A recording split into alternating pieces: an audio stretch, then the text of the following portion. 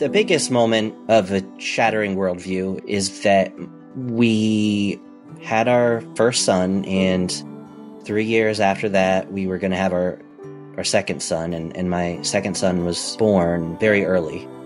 So my wife had preeclampsia, and they had to deliver my son at only 25 weeks gestation. Normal gestational period is 40 weeks, so that was 15 weeks early. And my wife's life was on the line. There was no choice. And he survived the birth, and he lived in the NICU for about a month, and he got an infection and he died. So, my son Avery, he passed away in 2018, and he had only lived in the hospital, right? And we had only seen him in the hospital, and I didn't even get a chance to hold him in life because he was always on a ventilator or something. Emily got to hold him once. And that, losing a child, I feel like until that moment, even though I had had challenges in life, I had lived a really charmed life. Like, I was just lucky, and I had not really suffered much at all. I mean, I had depression in college. I had stressful times, got bullied a little bit in school, but to know that kind of suffering, I hadn't really. I feel like you're a different person when something like that happens to you, and you live in a different world. There are more people living in that world with you than you realize, because people don't often talk about this. Yeah. It's hard, and it's just like even a simple question that someone could ask me when we first meet. How many kids do you have? That becomes a complicated answer. Do I say I have 2 kids and not mention him? That doesn't feel good, because he's one of my children, He lived, his life matters.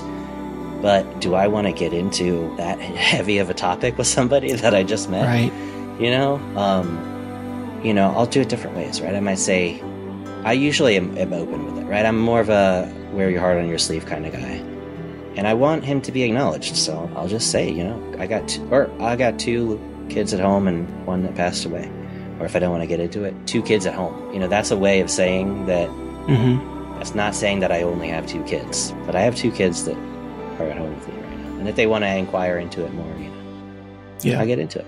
But I've connected with even the guy who sold me my car, He asked me that question, and I told him. And he shared with me a very similar story, that he had a very devastating loss. And you can intellectually understand mortality and impermanence, but when it really hits you in life, it changes your perspective. I've shared some things with you as well in that same vein, and I think just having the outlet for it is such a relief to have someone that you feel you can talk to.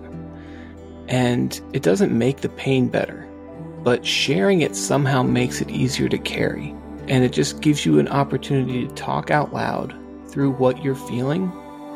And I think the biggest thing is it really allows you to process it yourself in a way that you can't if it just stays in your head. Does that make sense? It's kind of like talking through a lot of problems. If you're just talking out loud, and I think this is a problem that men run into a lot when your wife or your girlfriend is telling you her problems, our minds are spinning on how do I fix it and thinking about that. They don't necessarily need that. Them telling us about their problems is them walking themselves through it and mostly fixing it themselves by the time they get done. And we miss that. I want someone to be there to understand their feelings. Yeah. And I don't think we realize that we need that, right? Until Yeah. a situation like this, and it's like, oh shit, that is exactly what's happening. Yeah. And that is one of those situations where you can't fix it. There's no fixing it. Right. Right? So that can make it very hard for especially a masculine guy who always wants to fix the problems, right? You can't fix it, so you have to learn another way of being. And unfortunately, the way a lot of people deal with not knowing how to support someone who's been through a loss is they don't talk about it. They avoid the person because they don't know what to say. And unfortunately, that's the worst thing that you could actually do. That person does not want to feel isolated.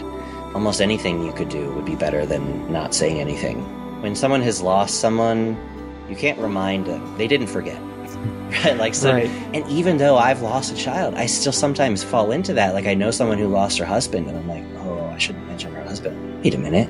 Do you think she forgot that her husband died? And I'm going to remind her? No. being there for people is important in whatever way you can. And I hope that when in the future I know people around me will lose people because people die. And I hope I am better prepared to support them through their grief because I've been through it. And because I've used my mindfulness practice to help me get through it, I hope that I'm prepared to help people that might be interested in learning how mindfulness can help them work through those feelings. When something like this happens to you, the phrase "everything happens for a reason" is not something you want to hear, because there's no good reason for a baby to die, right? It's not some greater purpose or whatever, but we do make meaning. I hope that one of the things that I got out of this is now I have an experience of this grief and this suffering, and I can connect with other people on that level. And it's not that I wouldn't go back in time and change it if I could and have him live, but it's something that I can say is a positive that I was able to pull out of the suffering and the tragedy. To put that spin on it, man, that's unbelievable. And thank you for sharing that, because I would not have thought of that without you saying it. So I think that's critically important for anybody who is going through that, to not immediately, but as you have time to process and unpack it, look for something you can take from it to give, because that extends the legacy of the person you lost as well. Yeah, I would never say that to someone right after that happened, like, look at the good of this. No way. But, you yourself might find something over time. Part of it is empathy and realizing the truth that everybody suffers.